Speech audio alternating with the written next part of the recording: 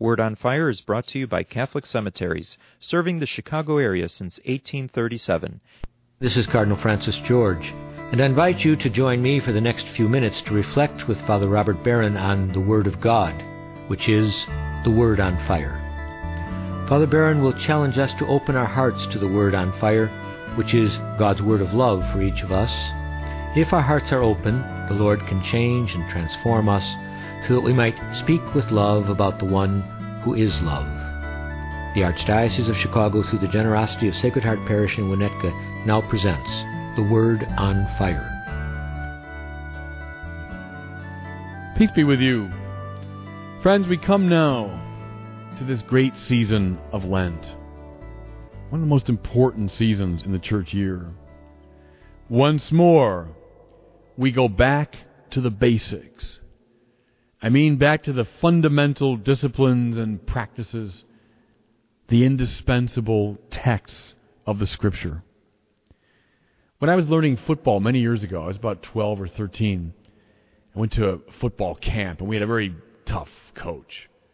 And he was taking us through the basics: three-point stance, blocking, tackling, handoff, etc. And I remember he told us, he said, when the Chicago Bears gather for their preseason camp, they'll be doing exactly what we're doing. That really struck me. Think of the great Chicago Bears, professional football players. But when they came together for camp, they would do the same things. Learn again the three-point stance. Learn again the techniques of blocking and tackling. So we, beginners and advanced, saints and sinners, every year we come back to camp. Think of Lent as a time of preparation, where the fundamentals are once again rehearsed. I know I've spoken to you before about the great Blaise Pascal, who spoke of diversions. We spend most of our lives diverting ourselves from the great questions. Who is God? Who am I? What's the point of my life? Where am I going? Toward heaven or away from it? Those are the most fundamental questions. But they're so overwhelming.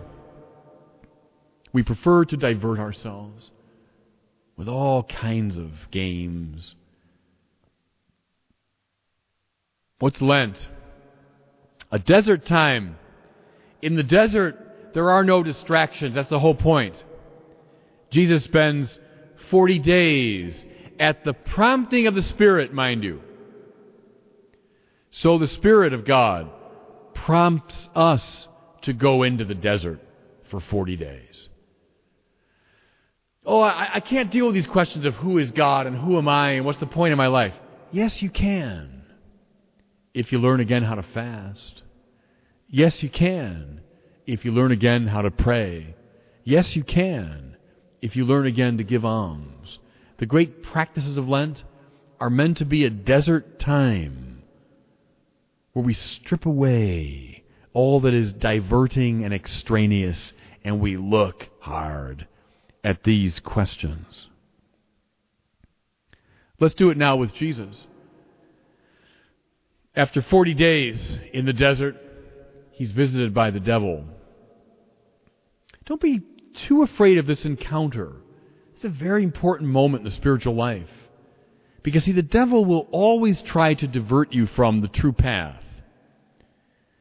The true path is focusing your desire on God. That your life is beginning and ending with God. That your life is all about God. God's what you desire above all things. That's the well-ordered life. The devil will try in 1,000 ways to divert you from that, proposing to you all kinds of alternatives. So, Christians, it's good to confront this temptation. How has the devil, and how does he even now, tempt me? Well, listen how he tempts Jesus. The devil said to him, "If you are the Son of God, command this stone to turn into bread. He's starving, of course, isn't he? After 40 days. I mean, I'm starving after 40 minutes. Here's 40 days and 40 nights without eating. These little stones strewn on the desert floor in the Judean desert look a lot like loaves of bread. This must have played on his imagination. Turn them into bread.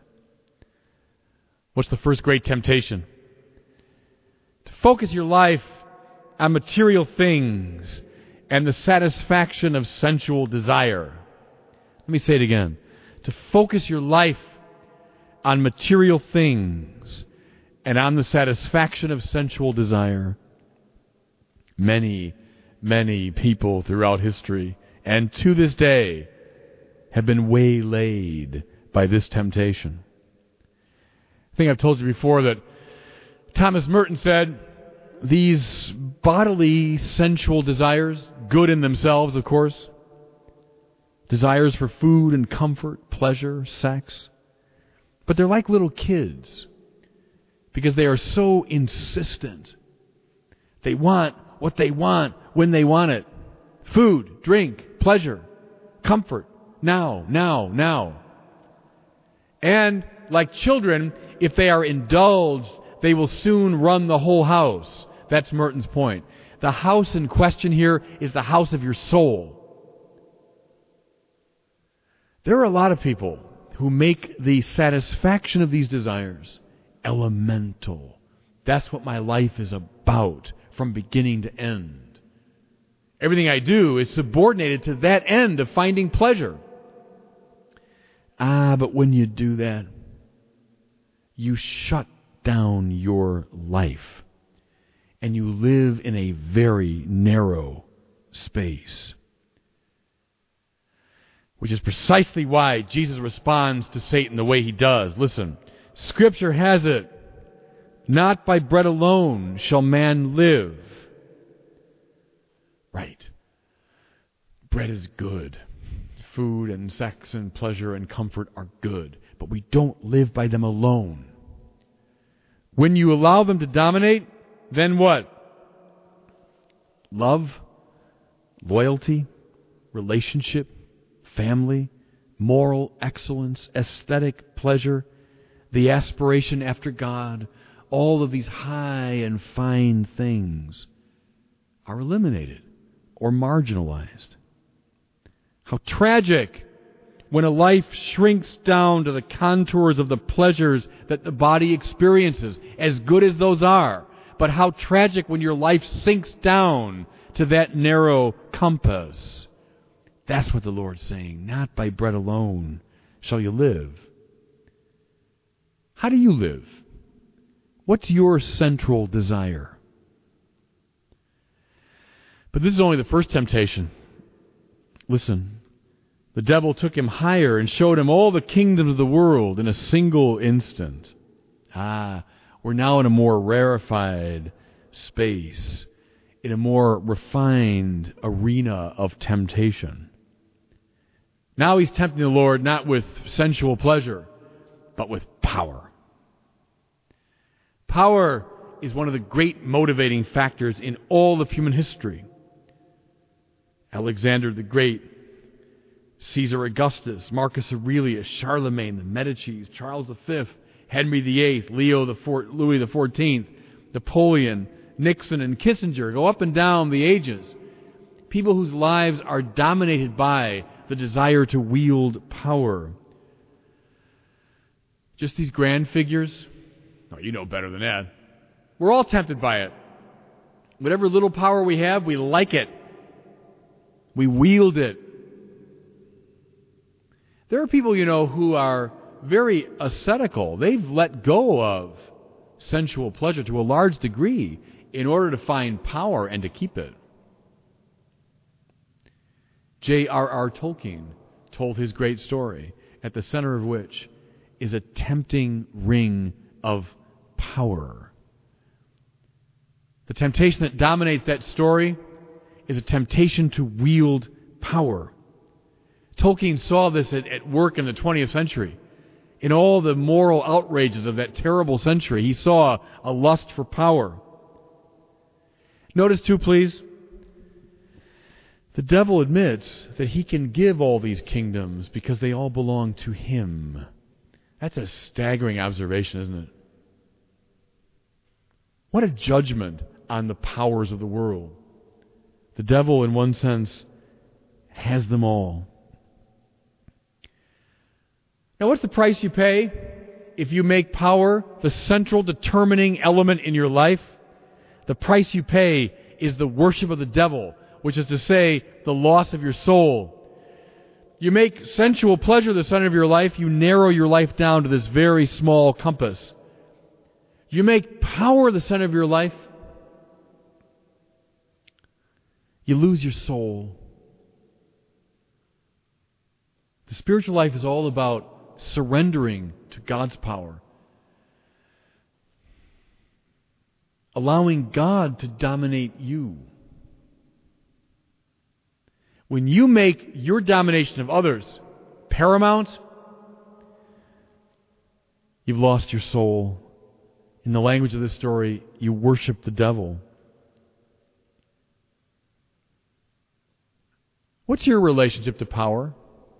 How central is it to you? Then we find the final temptation. This one toward glory. Listen. Then the devil led him to Jerusalem, set him on the parapet of the temple, and said, "If you are the Son of God, throw yourself down from here." No place in Jewish life was more central and important than the temple. Economically, politically, culturally, religiously. It was the center of the society. Jesus has been placed at the parapet of the temple. This is code, friends. It's code for at the pinnacle of your society. The temptation here is not so much to power, though power can be part of it. Above all here, the temptation is to glory, honor, being seen and admired by everybody. Oh, for a lot of people, they don't care so much about sensual pleasure. They don't even care that much about power. What they care about is honor, being seen, being admired, being at the tip top of the society where everybody watches you. Listen, even God. What does the devil say? He will bid his angels watch over you, and with their hands they'll support you, lest you stumble on a stone. You see what he's saying? Even the angels will watch you. Even God will watch out for you. Here is the ego inflated to an impossible degree. But Thomas Aquinas said glory is just the flag of virtue. That's all it is. It's a flag that says, hey, look at this. This is worth seeing. Look at this moral goodness. Imitate it. Nothing wrong with honor in itself. But when you seek glory for its own sake, what you're saying is, I'm eschewing the virtue and going for the flag.